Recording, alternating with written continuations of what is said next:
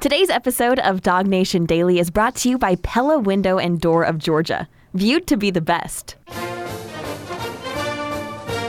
Presented by DawgNation.com. This is DawgNation Daily, the daily podcast for Georgia Bulldogs fans.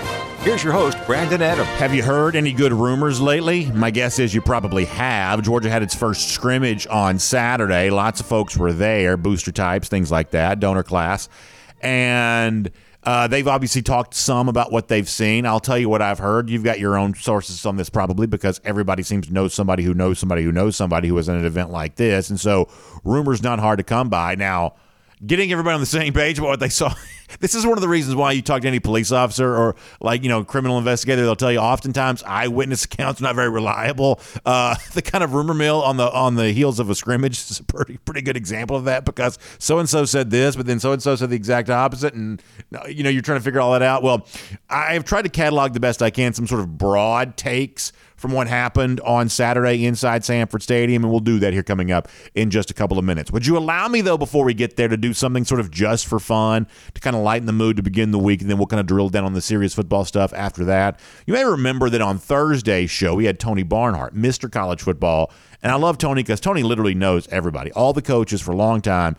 Tony just has deep relationships with them all. And so when I have a chance to have Tony on the show, usually a few times during the year, we try to do that. I just really, really enjoy it because I love Tony's insight, someone that I've enjoyed reading and kind of following for really a long time. So it's always a thrill for me to have Tony Barnhart, Mr. College Football, on our show. And so last week when Tony was on the show, he was talking about Steve Spurrier, and Spurrier talking about Georgia winning that third straight national championship. What I told Tony was, Tony, please tell me on behalf of all Georgia fans that Spurrier is as worried and as bothered by this from Georgia as we think that he probably should be, because Georgia fans like the idea of longtime nemesis Spurrier just being in total abject misery about the success Georgia's having. Kind of reminds me of in 2017 when Georgia was on its way to beating Florida 42-7. Spurrier actually walked into the press box for a couple of minutes there, and he was just, he's so dejected, hair disheveled, just really despondent about the idea that his precious alma mater was getting dragged by Georgia. And obviously things have gotten much worse for Florida in comparison to Georgia since then.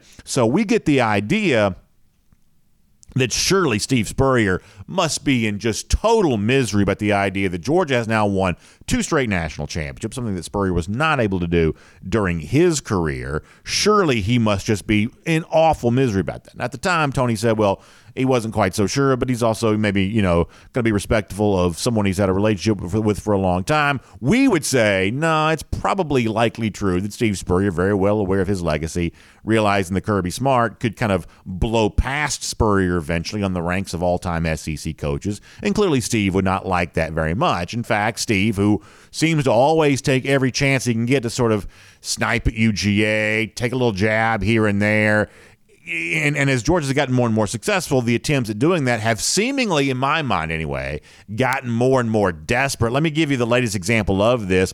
Spurrier was on another sort of Georgia nemesis, although lately he hasn't had much to say either. Mike Bianchi, who that is? Columnist for the Orlando Sentinel, radio host there in Central Florida. Bianchi's the one that was, among many folks down there, who for such a long time was talking up Dan Mullen and how Kirby Smart's day in the sun wasn't going to last very long because Mullen was going to, take over the sport, whatever it was he's going to do. And a lot of that stuff has sort of been memory hold. You kind of push that to the side and sort of pretend it never happened. But around here, we save receipts. We got long memories. And so clearly Mike Bianchi has disgraced himself in the past in terms of some of the things that he said. And he's got this thing with Steve Spurrier on his radio show. And Spurrier goes in and he's complaining about the Georgia non-conference schedule. Now, we've heard a lot of this lately. So the topic itself is, I guess somewhat relevant, although Steve Spurrier now holding on to that kind of final sort of fragment of relevance here before the college football world kind of forgets him and moves on. But nonetheless, Spurrier on with Mike Bianchi. Let me read the quote here to you. Spurrier not happy with some of these non-conference schedules and apparently worried about what he used to call his mighty Gators. We call them now the lousy stinking Gators, and what they have to do here this year. Spurrier telling Mike Bianchi, right now in the SEC, there are only 2 teams who are playing 2 Power 5 teams. We're playing Utah and Florida State. South Carolina's playing North Carolina and Clemson, so he's sort of bragging on the schools where he used to coach. He says all the others are just playing 1, and some of them maybe none. He says, I think Georgia opens up with UT Martin, and we're going to Utah, the team that just won the Pac-12. And this is the kind of the funny line from Spurrier here. He says, there's a difference in scheduling. There's a difference in scheduling to what your record is going to be. Once again, that's Steve Spurrier talking to Mike Bianchi. And I would say to Steve Spurrier, now listen, I realize Steve's been out of the game for a while. Maybe the sport's just sort of passing him by here.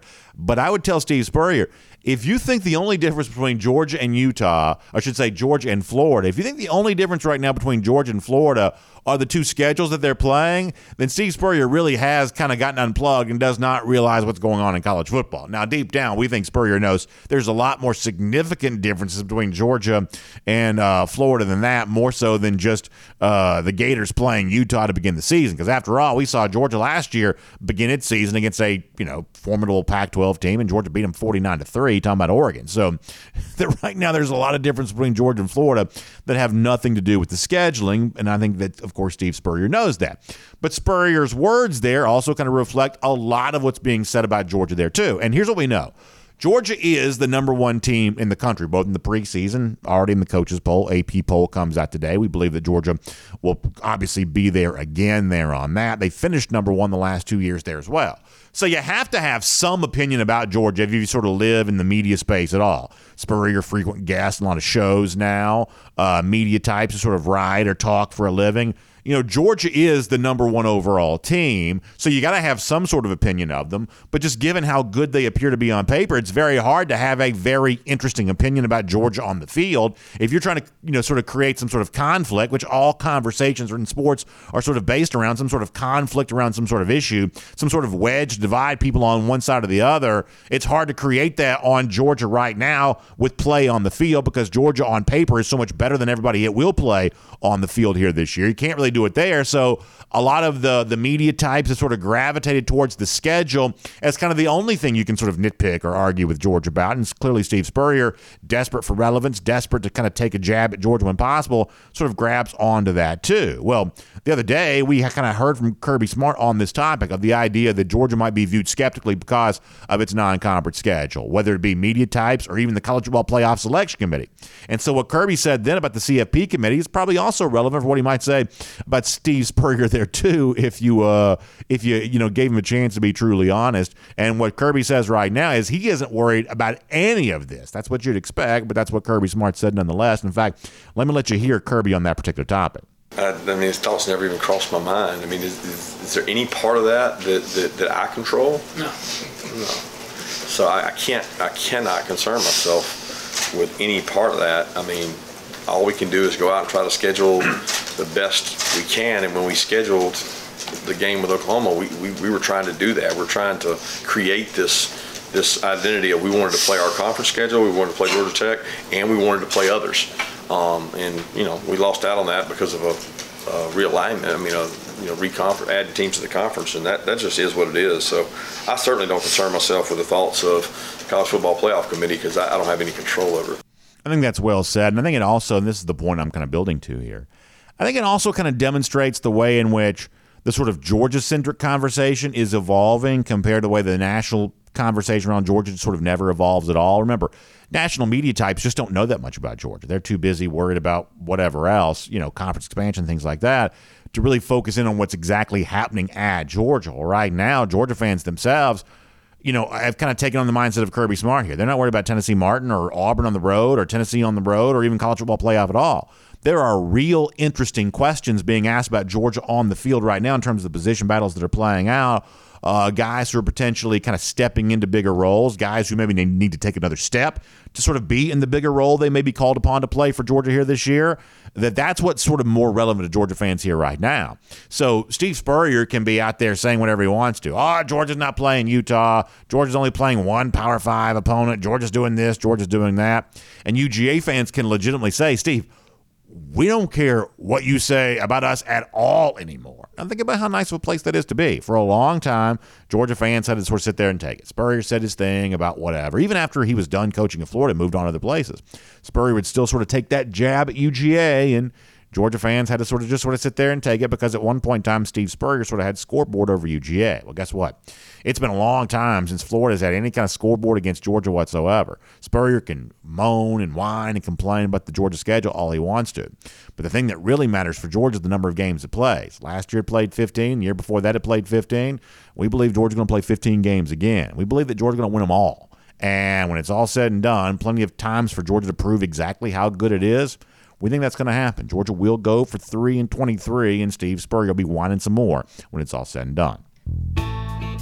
My name's Brandon Adams, and this is DawgNation Daily, the daily podcast for Georgia Bulldogs fans, presented today by Pella, window and door of Georgia. We're happy to have you with us today, no matter how you get to us, live on video, 10 a.m., Facebook, YouTube, Twitter, Twitch, all kinds of video platforms, or most all the video platforms, of course. We just try to make them, try to make the show available as many places as we can. Radio, podcast, everything else in between. Just really, really happy to have you with us here on the show. My understanding is we had a nice, smooth broadcast there on Friday after a couple of hiccups, so that's always really good news. Really, really, really appreciate that. And we appreciate our friends at Pella Window and Door of Georgia for making all possible there for you there as well. Energy efficient windows and doors, that is what Pella Window and Door of Georgia is all about. And it's those properly fitted windows, those efficient doors. It's that kind of thing that helps this time of year keep that very expensive air conditioning, which is working overtime in your house the way it probably is at mine. That's what keeps that on the inside of your house exactly where it's supposed to be. That is what Pella Window and Door of Georgia is all about. And not only do the Pella windows and the Pella doors make your house feel good on the inside, it also makes it look good on the outside. Great way to be a good neighbor. Great way to kind of take care of what's probably the most important investment you have, your own home. When you think about resale value, things like that, this is one of the things that could benefit you. Improving that curb appeal, kind of, taking the best proper care of your house. That is what Pella Windows and Doors are all about there as well. So it could be time for you to have one of those free, no-pressure consultations with one of the Pella experts. They'll talk you through the entire product line, your installation options, your financing options if need be. You can do it in their experience center there in Duluth. You can do it in your own home. You can do it virtually. Lots of different ways for you to do that. But when you talk to them, just make sure you said, hey, BA from DawgNation Daily said you had some good stuff for me, including a great savings opportunity right now, because between now and September 30th, you're going to get 10% off your entire project, or no payments, no interest for 12 months. So stop by and see them in Duluth, or give them a call, 678-638-1429. That's 678-638-1429, or online, PellaofGA.com/DawgNation. That's PellaofGA.com/DawgNation. Pella Window and Door of Georgia is viewed to be the best. All right, we got Jon Stinchcomb coming up here in just a little bit. We'll do a Marlowe's Tavern insider update with him. Prior to that, I want to go around the doghouse, and now I want to kind of get into what we've heard took place, the first scrimmage for Georgia on Saturday, and kind of compare that with what Kirby Smart said about that first scrimmage there on Saturday there as well. Let me start with this. Kirby Smart, when he met with the media on Saturday, took some time to sort of share an opening statement before he took any questions. And in that opening statement, Smart laid it out very, very clearly about the challenge that he wanted to issue to his players. We know how hot it was. I was outside on Saturday. Many of you probably were too. And it was extreme heat conditions. But guess what? Football in the South in the days of September, even in October, can also be played in extreme heat conditions there as well. So Kirby kind of knows his team's got to be kind of ready for that. And he wanted to see who was able to push through that on Saturday. So Kirby Smart did not hold back in talking about how important that was to the overall evaluation they were able to make. Let me let you hear Kirby from the scrimmage there on Saturday. We went in pads Friday and went outside and challenged them, and then turned around and practiced a little bit earlier today than what we've been doing. We typically scrimmage Saturdays around lunch, but we practiced around 2 or 3 in the afternoon. So it was good. It was good to find out, like, okay, who really wants part of this? Who really wants to go out here and compete and get better? So that part, I think we got to identify maybe some guys that are ready to play versus some guys that want no part of it because they can't sustain and keep their level of focus up during the scrimmage. What I was told is that on Saturday, Kirby Smart was just really, really hard on these guys during the scrimmage. Not in a bad way or anything like that, but just in a really intense way. That Kirby Smart himself was going to be intense as a way of pushing their level of intensity to the kind of its highest possible point. And in some respects, that sort of echoes a little bit of what I've heard this summer, where there have been some people around the program, like staffers, things like that, who apparently have been very impressed with some of the Georgia summer workouts, and yet even in the face of that, Kirby Smart within the building has been just peeling the paint off the walls, just as intense as he's ever been in terms of, his focus and his drive to see Georgia go out and succeed. As we say around here, go for 3 and 23. it takes kind of an uncommon commitment to excellence in order to make something like that happen. And apparently Kirby Smart's got that. And, clearly he's sort of challenging his players to do that right now. And admittedly, I remember, over the years, Smart has sort of said this, some guys practice indoors better than they practice outdoors. You go into the indoor facility, conditions are controlled, temperature's a nice, comfortable 70 degrees or whatever else. For some players, Smart has said in the past, easier to practice indoors than it is outside. Well, clearly Kirby wants to see who can kind of push through outside, and some of the people who were there on Saturday said, hey, that was one of their biggest takeaways overall, is just how intense Kirby was and making sure, even when the scrimmage was over with some of the sprint stuff, to kind of conclude the practice, that Kirby was challenging him to do, that Kirby was just on that microphone. You could hear it echoing all over Sanford Stadium. Of course, the stadium was mostly empty, so the aluminum bleachers are going to echo a little bit more. That Kirby was just really out there pushing him hard. Once again, nothing inappropriate or anything like that, just really making sure guys were giving it their all, and obviously that's not an easy thing to necessarily do when it is so hot, but clearly that's what makes Georgia the best, that idea of pushing through when other guys might want to tap out. And right now Kirby says he's getting uneven levels of commitment as it relates to all that. You wouldn't necessarily expect Kirby to say anything different. How about the issue, though, of quarterback? We know this is probably the hottest topic of all here right now, and we're reminded, by the way, on Saturday night, Stetson Bennett playing his first ever NFL action preseason game for the LA Rams, obviously the two-time national championship, former starting quarterback at Georgia. Stetson had, I thought, a really good day for the Rams there. Made some fun throws and clearly kind of showed you that Stetson Bennett can have a very bright NFL future and could be a very interesting figure in LA for quite some time. And when you see Stetson doing what he did for the Rams in a preseason game, admittedly just a preseason game, but nonetheless, when you see him doing that, you're reminded, so here's a quarterback that's a Heisman finalist, a two-time national champion, kind of showing out a little bit in his first ever NFL preseason action, that Stetson Bennett really was just truly a very good quarterback for Georgia. And a guy who was a very good quarterback for Georgia based on all the things that I just mentioned would obviously leave very big shoes to fill as he kind of moves on, the next guy sort of steps up. So that's the context for all of this, that while all of the quarterbacks who are currently at Georgia have much higher recruiting profiles than what Stetson Bennett ever had, the truth is Bennett outperformed his own profile by a long shot. So ultimately, you don't evaluate Bennett by what you thought about him coming into Georgia. You evaluate him on what he looks like leaving UGA, and he looks like one of the best players, certainly to play that position at Georgia, if not any position ever at UGA. And so if it's Carson Beck or Brock Vandagriff or eventually Gunnar Stockton or something like that, whoever it is, being as good as Stetson, based on what we kind of got a reminder of there on Saturday, is not necessarily an easy thing to do. So that's the backdrop over everything happening at quarterback here right now. And as far as how these guys played and performed in this particular Saturday, I think you kind of hear various things about sort of various players. Positive moment for this guy, positive moment for that guy. I guess Carson Beck maybe got off to a little bit of a slow start, but started playing better as the day went on. Vandagriff kind of had a moment or two that was maybe pretty good, and yet maybe Beck, I think, to the people that were there that I kind of talked to, looked like he was probably sort of best positioned to be the starting quarterback. Maybe it wasn't a great day necessarily for anybody. It sounds like interesting to hear this.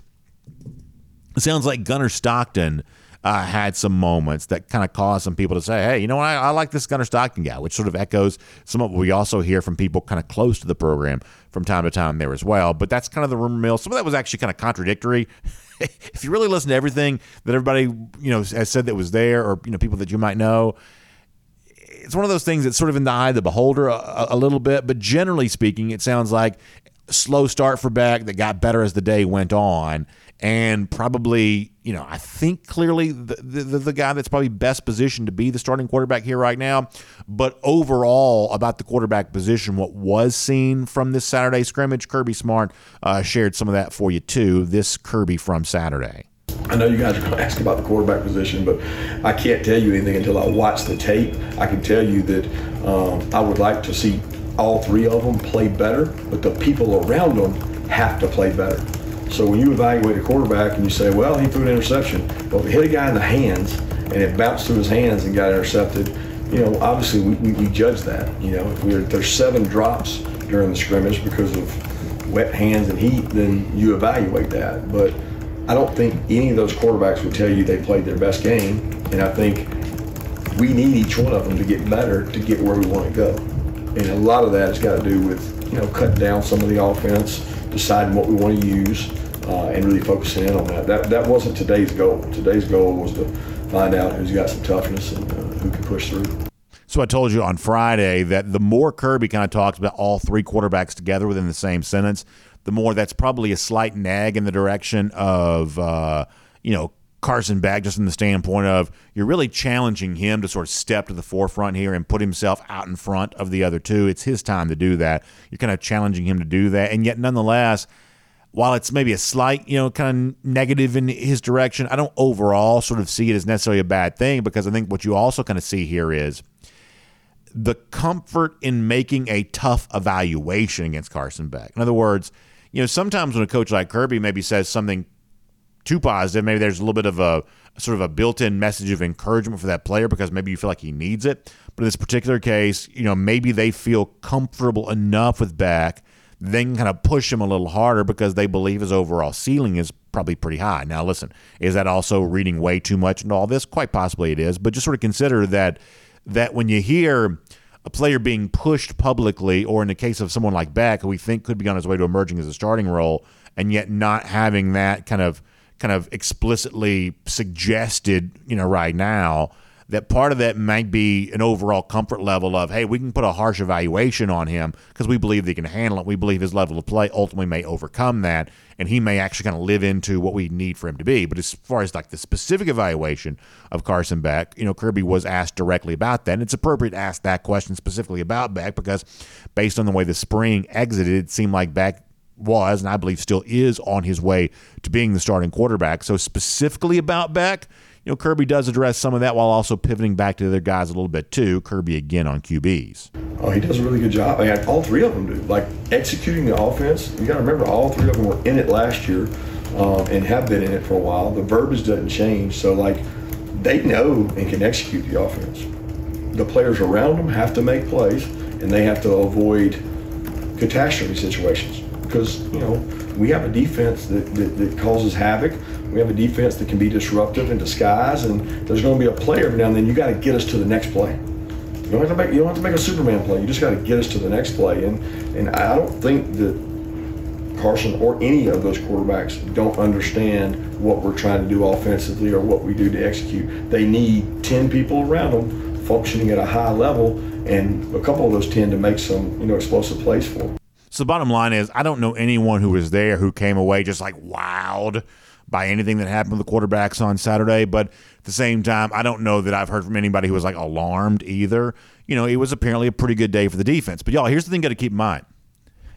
When it comes to battling this Georgia defense, and I mean this literally, when it comes to battling this Georgia defense, you don't have to have a winning record to be a winner. That moments matter. And you don't have to win the majority. If you think about the individual plays as reps, you don't have to win the majority of the reps to walk away feeling like a winner. So you kind of measure this offense in moments right now, not did it have an overall winning record against the Georgia defense, because that's not going to happen for the most part for anybody necessarily.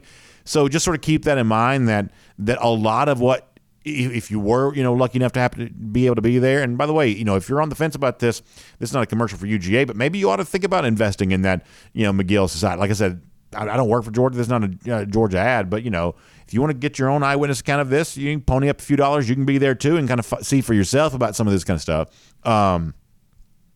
But the overall evaluation of this Georgia offense comes with the caveat, but they are doing it against the Georgia defense. And as I said, you don't necessarily have to have a winning record against this Georgia defense to walk away feeling like a winner. So just kind of use that as a little bit of a sort of a template for the evaluation. Now, one more, then we're going to move on, get ready to talk to Jon Stinchcomb. I told you on Friday that to me, if you want to zero in on what maybe is the most interesting thing of all for Georgia here right now, we believe that on paper, Georgia's never had a crop of wide receivers better than its current crop to begin a season. We think the quarterback situation, whether it's unsettled now or not, is on its way to a positive resolution in all likelihood there for UGA. But what's interesting about Georgia is the fact that the running back spot right now seems by comparison far more unsettled. And I've told folks before, that Kirby Smart's a big believer that defensively, if you want to kind of hobble an offense, take away their running game to begin with, and then you're a lot more capable of stopping their passing attack. Kirby Smart's spoken about that before. Well, if that's true for Georgia's defense against opposing offenses, the inverse could also be true for Georgia's offense there as well. That no matter how good quarterback might eventually be, no matter how effective these wide receivers have the potential of being, if Georgia doesn't have the component and complementary running game to go along with that, that could be a problem for the Georgia offense. And what we told you on Friday was that it seems like the Georgia fans' skepticism of the running back situation right now is sort of rising. I think the Kendall Milton injury has contributed to some of that, just to be frank.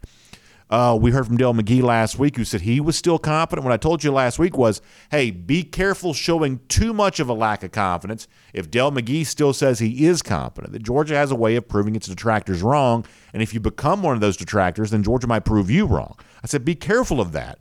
If you saw Friday's show or you heard Friday's show, you heard us talking about that. Well, on Saturday, once again, just to be honest with you, I was told it was not a great day for the running backs. It was not a great day for the, frankly, not a great day for the offensive line probably either, which I guess is a little bit interesting considering how good I think this Georgia offensive line can be. But rushing yards were apparently hard to come by. And that does sort of further the overall conversation about the Georgia running back situation here right now. And Kirby Smart, once again, was pretty candid. And you sort of have to listen to what Kirby does say and doesn't say on this, and you want to be careful not to read between the lines too much, but Kirby is certainly not throwing compliments around very freely and easy for this running back situation right now, while also trying to keep sort of a realistic appraisal for what he thinks this group sort of can do. So pretty interesting from Kirby on what I believe is a pretty hot topic here right now, running back situation. Kirby after the scrimmage on Saturday. Dejon, Cash, Andrew Paul, Rod Robinson, Savon Clark. That's 5 guys I know that JD, Joseph Daniels, those guys, they all get reps. So in terms of when the season starts, we'll take a picture of what we have healthy and make a determination. But Dejon's doing a great job. Cash Jones is doing a great job. I think Andrew Paul is still trying to get his confidence back. I don't think he was 100% today. I think that was a big psychological hurdle for him to go out there and get tackled live and be able to do that. Rod had a real nice run and some good pickups lately. I certainly think, before the season's over, I don't know when, Branson's going to be fine.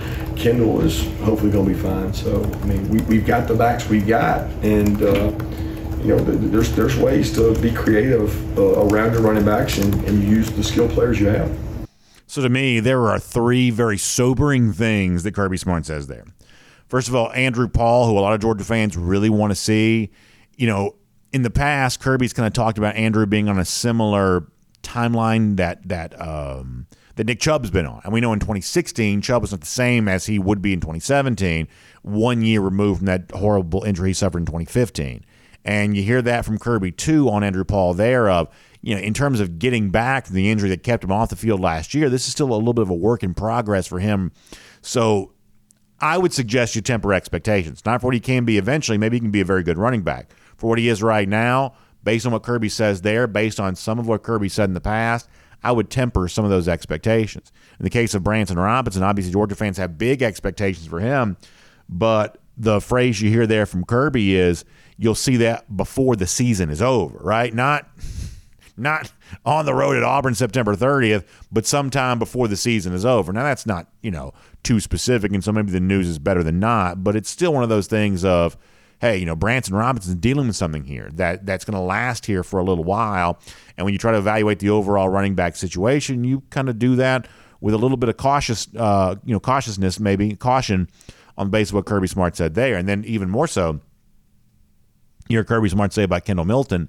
And I want to be really, really careful not to read too much into this one way or another, but the overall statement is, hey, we're hopefully going to get him back. And I think that just sort of leaves the door open for a very nondescript prognosis for where things stand with Kendall Milton, what's actually, kind of going on with that hamstring, and how you get that back with him feeling better and feeling like he can, go out there and run and do everything for Georgia that we know he wants to do in a season in which Kendall's had so many expectations kind of, tagged to him, including being a preseason All-SEC guy the other day, but Kirby Smart not exactly striking the most hopeful tone with those small number of words that he uses about Kendall Milton there right now. So I guess do with that what you will. Del McGee remains confident. Georgia fans have some big questions, and Kirby Smart's words after the scrimmage on Saturday, I think, accentuate some of those questions. That Georgia on offense has the potential to be very, very good, but figuring out how you find a running game to go along with what we do think can be a dynamic passing attack, that's a pretty big topic for the Dogs here in this offseason, and that is Around the Doghouse here today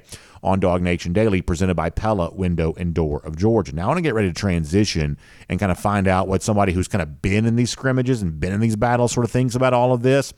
Obviously, Jon Stinchcomb is that guy, and Jon watches all this closely.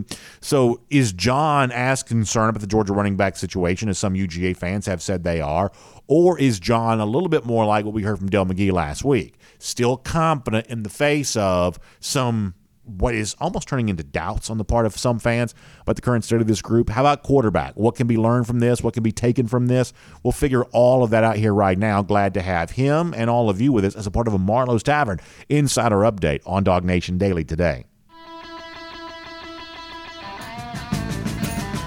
From Athens and across the SEC or wherever the recruiting trail may lead, here's a DawgNation.com insider. We will say hello to Jon Stinchcomb here on DawgNation Daily, our Marlowe's Tavern Insider Update. Fun to have Jon as part of that. I got to make sure I close my laptop so we can give full credit here to our friends at Marlowe's on the screen.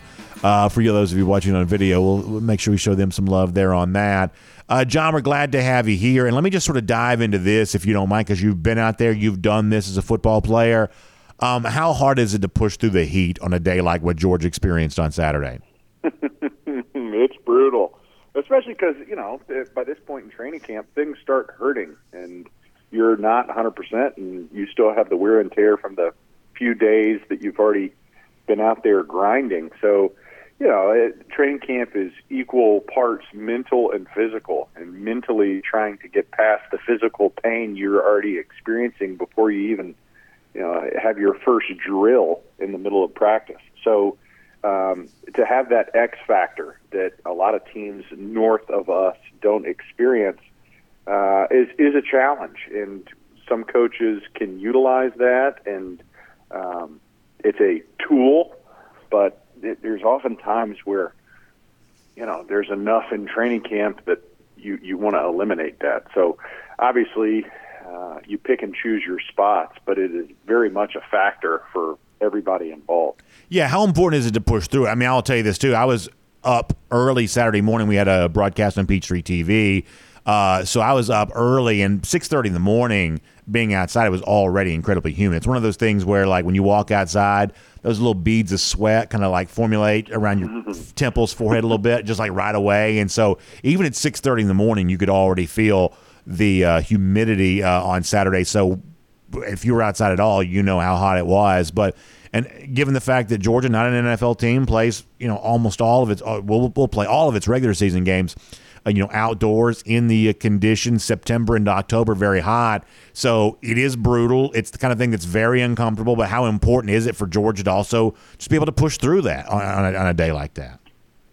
Yeah, well, you're going to play games outside, so you need to practice outside. And, not all practices, not every time, but the ability to block out the misery of the weather conditions and focus on what your job is. It's part of the noise that you have to filter out. And if you allow your mind to start thinking about, man, it's humid and it's hot and I just don't feel great, and then what you're not thinking about is your task at hand. And so these type experiences and this time of camp, I think is really important because it allows you to find that mental fortitude to focus where you need it to be and ignore some of the factors that you just can't control.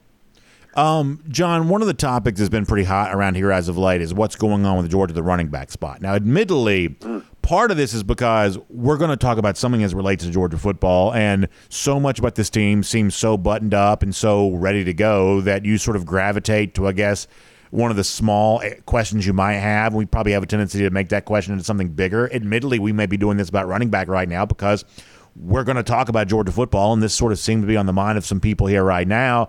But if you listen closely what Kirby Smart has said, including the clip that we played there a moment ago, he certainly seems to have his own observation of this here right now, even saying in the clip we heard a moment ago of, hey, if I'm, understanding his context correctly here, that, hey, we may have to figure out how to work around some of this right now because Branson Robinson's not out there. We don't know when Kendall Milton's going to be back out there again. Andrew Paul is not probably 100% here right now.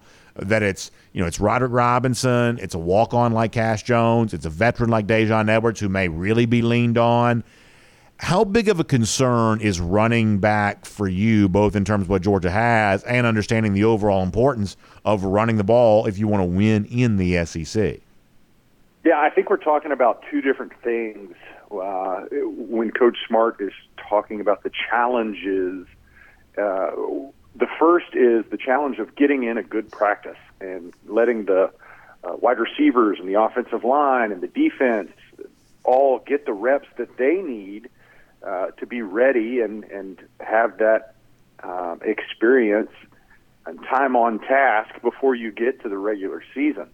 And that's a challenge when at this time of year you're as banged up in running back position as Georgia is. What I don't think the concern is once games come around that these players aren't very much capable of shouldering the load. I think, if and when Kendall Milton's ready, you have confidence in him. Same goes for both Robinsons and Paul, and obviously Edwards has been that workhorse that, that's kind of a known commodity right now as to what he brings to the table. So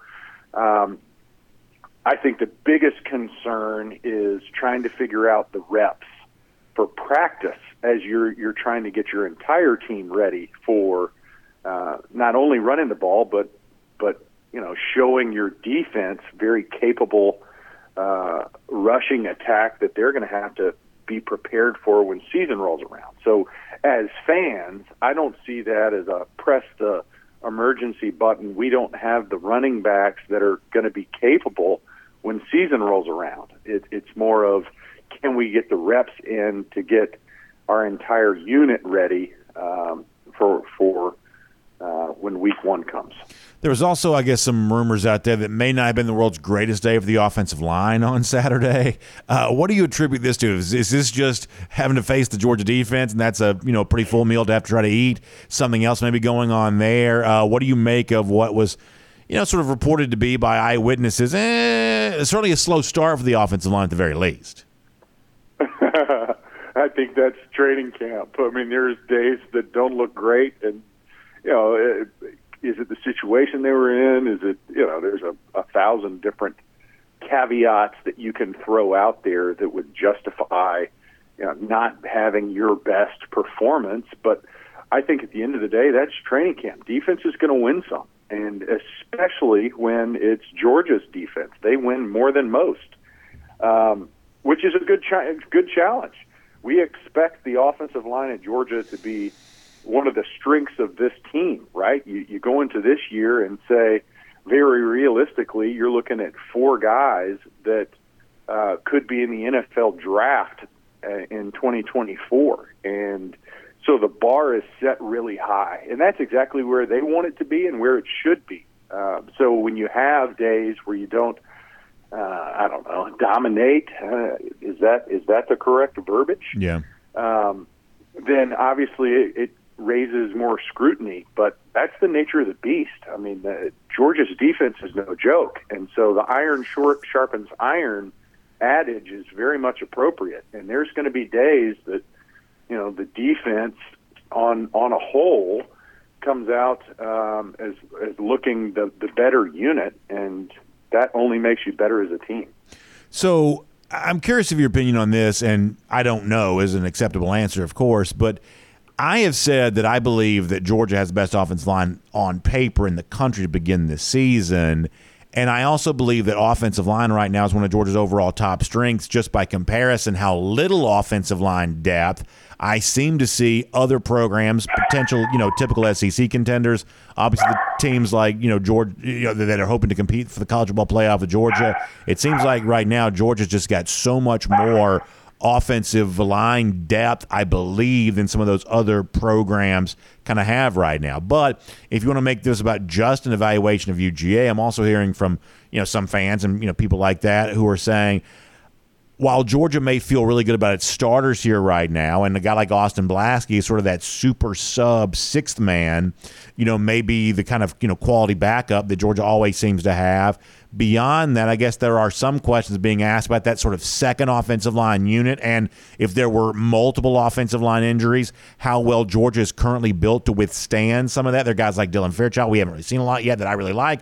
Michael Morris is a guy that seems to be waiting in the wings that I think a lot of people really like, but it seems like there's also some concern of, okay, well, Georgia's got a really good five, and maybe Austin Blaske is a really good kind of sixth man type guy, but maybe this is an unproven second team offensive line right now for Georgia. How well do you feel like and how confident do you feel like you would be in that second offensive line for Georgia if more of those guys were kind of called in to more significant duty?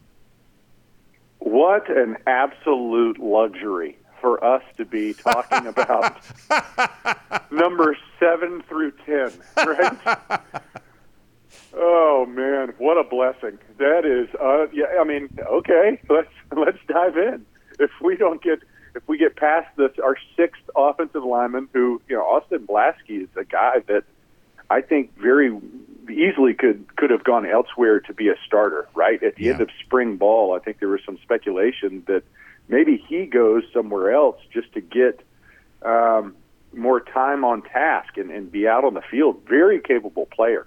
But the fact that, I've looked at offensive lines across the SEC primarily. I don't study every team, nor do I look outside of the SEC predominantly. But there are holes across the board. And you read about, some of the bigger dogs in the hunt. And, it's what's our answer at right guard? There's a battle there. Well, that's Georgia is.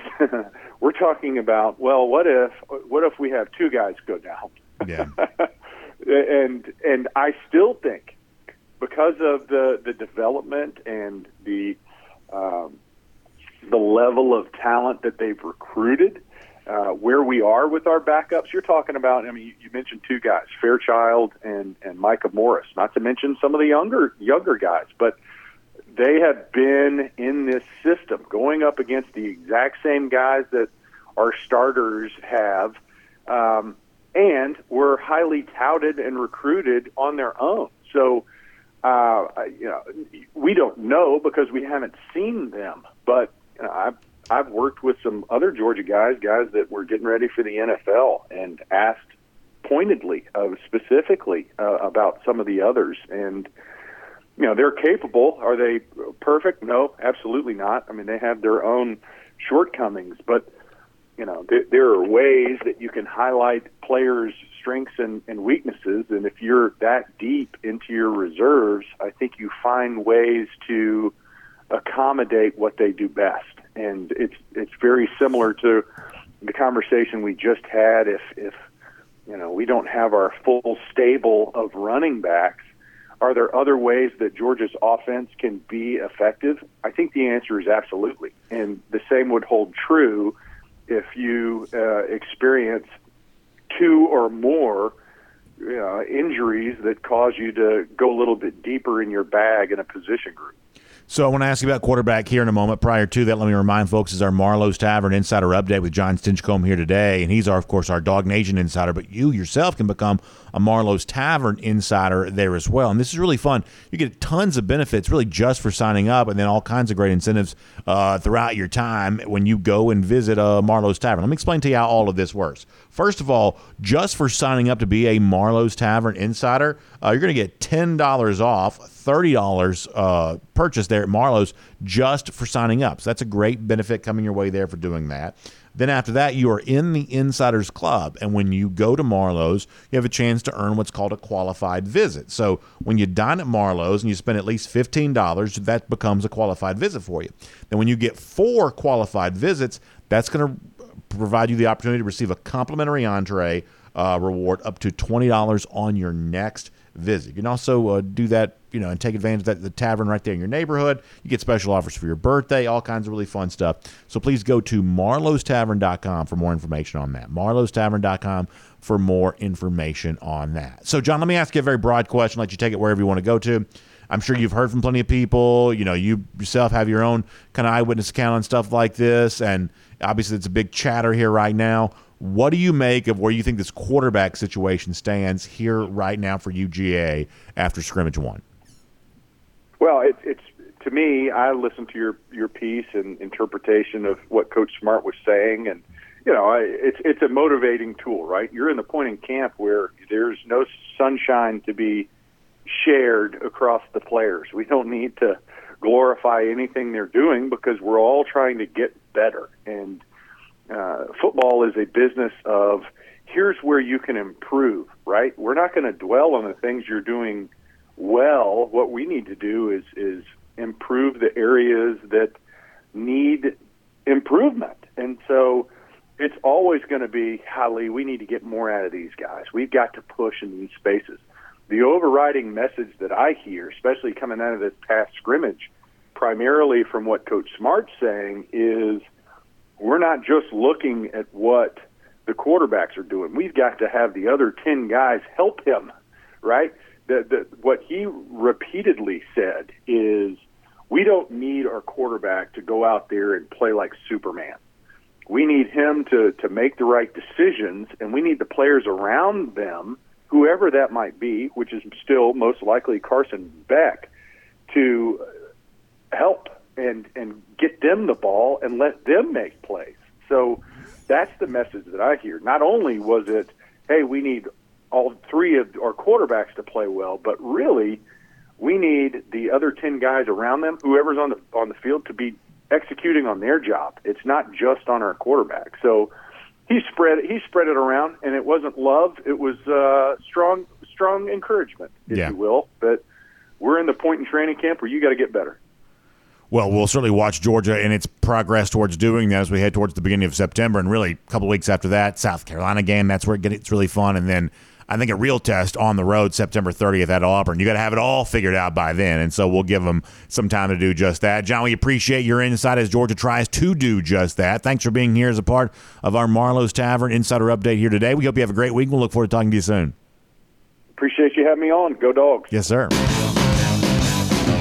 Let's take a look around the rest of the league. This is SEC Through. Yeah, fun to think about that. Obviously, the progress is going to be continuing here through the month of August and really kind of into September. I mean, I don't mind telling you, I think we're all kind of the same way on this. I wish Georgia was playing Oregon to begin the season or Clemson to begin the season like we have done in the past, and we'll see Georgia do again in the future. I wish Georgia was going on the road to Oklahoma. I wish you had something like that to get excited about. Right now, you kind of don't.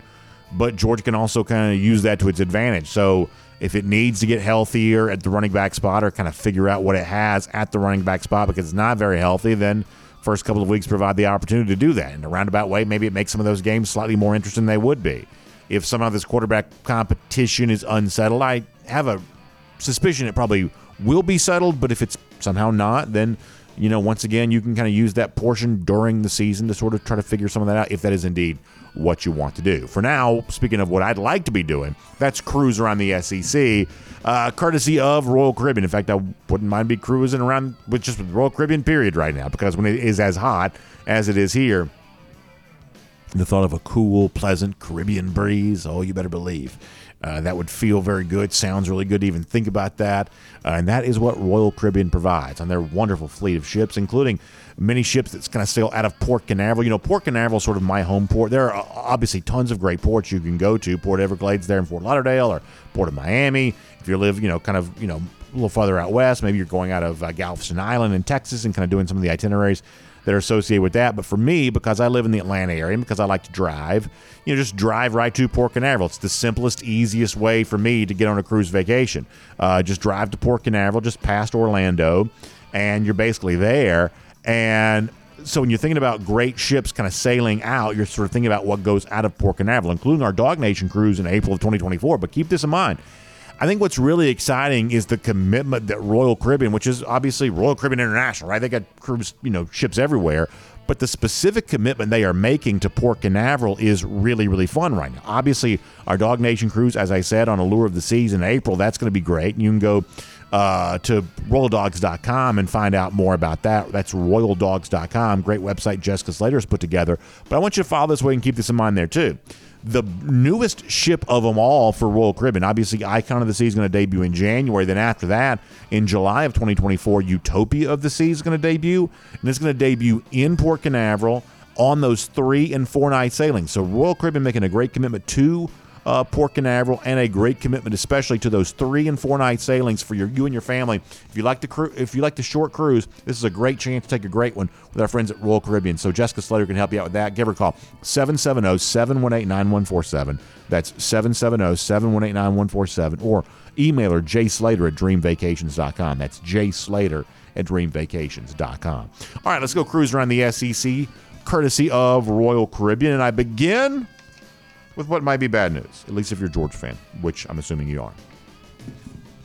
At least the overwhelming majority of you are. It appears that today, when 5-star defensive lineman Williams Nwaneri makes his college choice, of course, Nwaneri ranked by On3 is the number 1 overall prospect in the game right now.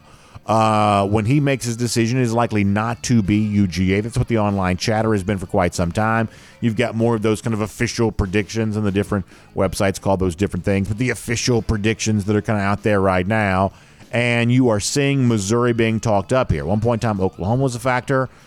Georgia has tried to be a factor here. There's always been the thought of the home state pull, I should say, because of the way in which NIL money can be distributed in Missouri being a little bit different than it exists other places here right now.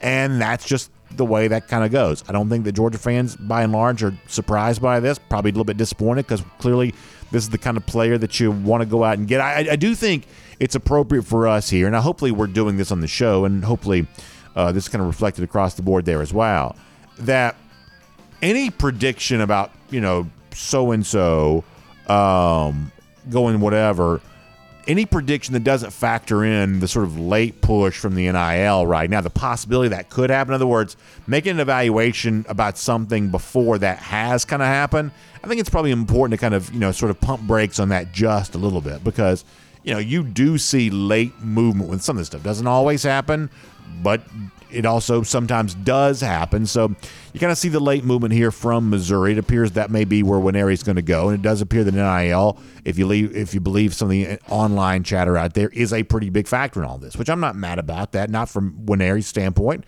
and not from Missouri's standpoint either. We've talked before, if you play like the fantasy sports stuff, you understand the idea of stars and scrubs.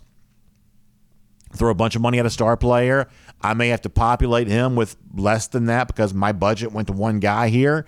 And in the future, that's going to be more and more of what Georgia does battle with because, let's not be naive. If Georgia wasn't also willing to kind of play the NIL game to a certain extent, obviously a pretty robust NIL program, Georgia, I think, prefers to kind of give that to established players.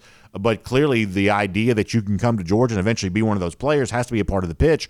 Otherwise, Georgia wouldn't even be a hat on the table for guys like Nwaneri or KJ Bolden or guys we've kind of talked about before. So let's not be naive about Georgia's, willingness and also ability to kind of play the game at the highest level. We believe that Georgia clearly is able to do that. Many of your donations to UGA and its NIL fund have helped make that possible. So if you're a Georgia fan, obviously you ought to express some gratitude to the people who help funding some of that kind of stuff. But we also understand that Georgia, has an entire roster to take care of here, and too much on one player is just never going to make a lot of sense. That there is no official salary cap in college football, but functioning as if there is, I think, is one of those things that's probably pretty wise for UGA. So other programs are going to do different things to sort of make themselves competitive. Georgia has the ability to sort of build an elite roster across the board. Other programs don't have that, so they're going to go bigger on an individual player than Georgia's going to either be able to do or in most cases probably want to do. So just sort of keep that in mind, that it seems like lately we've talked more and more about Georgia versus so-and-so for so-and-so player, and that program is willing to kind of go all in on a player and kind of challenge Georgia to do the same type of thing. Well, Georgia can't go all in on any one player because Georgia's trying to fill a roster with all kinds of players that other programs might be willing to go all in for. So There's always going to be some sort of challenge as it relates to recruiting. This just happens to be the current challenge that current coaches are having to deal with. And clearly Georgia's navigating this kind of stuff pretty well. You can't win them all. It appears that Georgia might not win for Nwaneri. And you sort of shake yourself off, dust yourself off, and get ready to turn to whatever is next. Sometimes you take the L. Georgia may take the L here on this. And obviously it appears there are some mitigating factors that it might be kind of causing that to happen. Speaking of taking L's, we believe that Florida can take a lot of those this year, likely will. And the starting quarterback named for the Gators, lousy, stinking Gators as they are, probably not helping matters here. Graham Mertz, no surprise, transferred over from Wisconsin, was likely going to be the starting quarterback. And if this is the best they've got, then I wish him good luck, because we've seen Mertz in the Big Ten, and he's not been spectacular. And now on a week-to-week basis, going to be playing a tougher level of competition, including, as Steve Spurrier said, week 1 on the road against Utah. We're going to find out a lot about him right there. Florida had Anthony Richardson as its starting quarterback a year ago, and Richardson became the darling of the NFL draft in first-round selection. Well, Florida barely made a bowl game with Richardson. How much worse could they possibly be trading Richardson for Mertz? We are about to find out. If you're a UGA fan, that is a fun thing to consider. One more story to get to, and for many of you, this is also a fun thing to consider. Jim Harbaugh against the NCAA. Now, I'm going to tell y'all something. I don't understand any of this at all. To me, the NCAA is sort of a passé notion, kind of a sort of a out-of-style idea. It seems like the NCAA is almost totally irrelevant as a body. And yet we have seen the last few weeks here the NCAA try to really come down hard on a couple of coaches. The other day it was Jeremy Pruitt, Tennessee, former Tennessee coach. That's a guy that also many of you don't like. Jim Harbaugh, Michigan, another guy that many of you all don't like. And I understand the idea of sort of, is the word schadenfreude, kind of taking pleasure in the misery if Harbaugh is being kind of treated toughly here, if Michigan's being kind of treated toughly here by the NCAA. Some of y'all kind of like the idea of that. That's kind of a fun thing for some of y'all to consider, and I guess I'm kind of right there with you to a certain extent. But on the other side of that, to me, it's always really weird how the NCAA sort of picks and chooses who it goes after, and it seems like their ability to be an enforcement body, not just now, has kind of always been contingent on the person or the institution they were investigating acknowledging the NCAA's authority. I've only been able to watch this at 15 minutes at a time, but I've been watching that Johnny Manziel documentary. It's a pretty short documentary. It's on Netflix, but I've only been able to see a few minutes at a time. And, one of the things in there is, they had Manziel on the autograph stuff. Basically, Texas A&M in that particular situation sort of shrugged and said, we couldn't prove anything. So Manziel was only suspended for half and just sort of moved on after that. It's almost like if you don't acknowledge the NCAA's authority, the NCAA has always, even years ago, been fairly powerless, feckless, if you will, to do anything about it. So in this particular case, supposedly Jim Harbaugh lied to the NCAA. Now, I don't mind telling you, I wish everybody told the truth all the time. I think lying's a bad thing to do. But I also think that college sports is full of liars. It's just full of liars. People in power lying about this. How many times do we as fans hear something and we're left to conclude, I don't believe that person's telling me the full truth. Media lying sometimes. Just lying all over the place. It's always amazing to me. The NCAA is this is the one lie we can't tolerate. Jim Harbaugh's lie about hamburgers, whatever it was. This is the one lie we can't tolerate, which I'm not against throwing the book at Jim Harbaugh. To me, that's kind of entertaining. But to me, the NCAA is sort of weird. I don't know. And this is not just now, but it's kind of always been true, but it's maybe more so now. And kind of it's sort of like death rattle before it kind of completely disappears. We're going to come down hard on Jeremy Pruitt. We're going to come down hard on Jim Harbaugh for, reasons. Now, all the basketball cheating was going on. None of that ever produced anything of any note whatsoever. But Jim Harbaugh lying to us, we're going to show him how tough we are. It's sort of a weird, I don't know, kind of incongruent application of some of these laws and rules and principles, things like that. So some of y'all may be entertained by it. I have to admit the NCAA Harbaugh thing's a little bit weird for me. Nonetheless, we'll make that cruising around the SEC courtesy of Royal Caribbean. Now, I will tell you this. Something that is not weird to me at all is Dr. Pepper. I love it. In fact, when this show is done, I can't wait to run right to the refrigerator. I'm going to get my Dr. Pepper, and I'm going to be enjoying that. That is my tradition. I enjoy each and every show when it's over with. Pop the top on a little Dr. Pepper. And if you want to pop the top on one yourself, how about the brand new flavor offering from Dr. Pepper? Dr. Pepper Strawberries and Cream and Dr. Pepper, strawberries and cream, zero sugar. This is brand new. It's totally fun. If you love Dr. Pepper, you're going to like the brand new offering from Dr. Pepper. And if you go do your grocery shopping at Kroger or anywhere else, you can pick some up today. It's a permanent flavor offering. It's a brand new introduction from Dr. Pepper. So try it out today. Dr. Pepper, strawberries and cream. Dr. Pepper, strawberries and cream. Zero sugar. I'll also tell you this real quick before we get ready to say goodbye to you here today, that if you go to DawgNation.com, right now up there in the contest tab at the top of the page, we have a season predictions contest ongoing. So you can go there, click into that, and you can make your predictions. You can be a winner. That's a lot of fun. Obviously, Georgia fans love expressing their opinion about how things are going to play out for UGA here this year, including some of the things we talked about on the program today. So we give you a chance to do that online. Contest tab at DawgNation.com. You can enter your season predictions, and I know that will be a lot of fun. So we talked briefly a little earlier about Stetson Bennett and his performance of the LA Rams on Saturday in the preseason. There was a tweet that I saw the other day I've been wanting to share. To me, this is just really, really funny, but it's also just completely true. It just gives you an idea of how remarkable and unique the Bennett career has been. Let me show this to you here, and we'll give a golden shoe to the Twitter account known as NFL Memes. I guess it's called X now, but I'm still going to call it Twitter. NFL Memes saying that Stetson Bennett and Sony Michel were on the same team together at Georgia. That was in 2017. Sony Michel retired this week. That means, NFL Memes says, that Sony Michel was drafted in the first round, played for 4 different NFL teams, won 2 Super Bowls, and then retired, all while Stetson Bennett was still in college. Pretty amazing to think about that. Now Bennett is in the NFL for a team that Michel at one point in time played for. So kind of cool to see all of that. Golden shoe there. Lousy, stinking Gators, including that hating Steve Spurrier, who's just as desperate as ever. 75 days from now for him and the rest of those lousy, stinking Gators, it gets even worse. That is our Gator Hater Countdown, because we believe a good Georgia fan is a Gator hater first and foremost. We also thank you for tuning in today, and we'll see you back here tomorrow for DawgNation Daily, presented by Pella Window and Door of Georgia.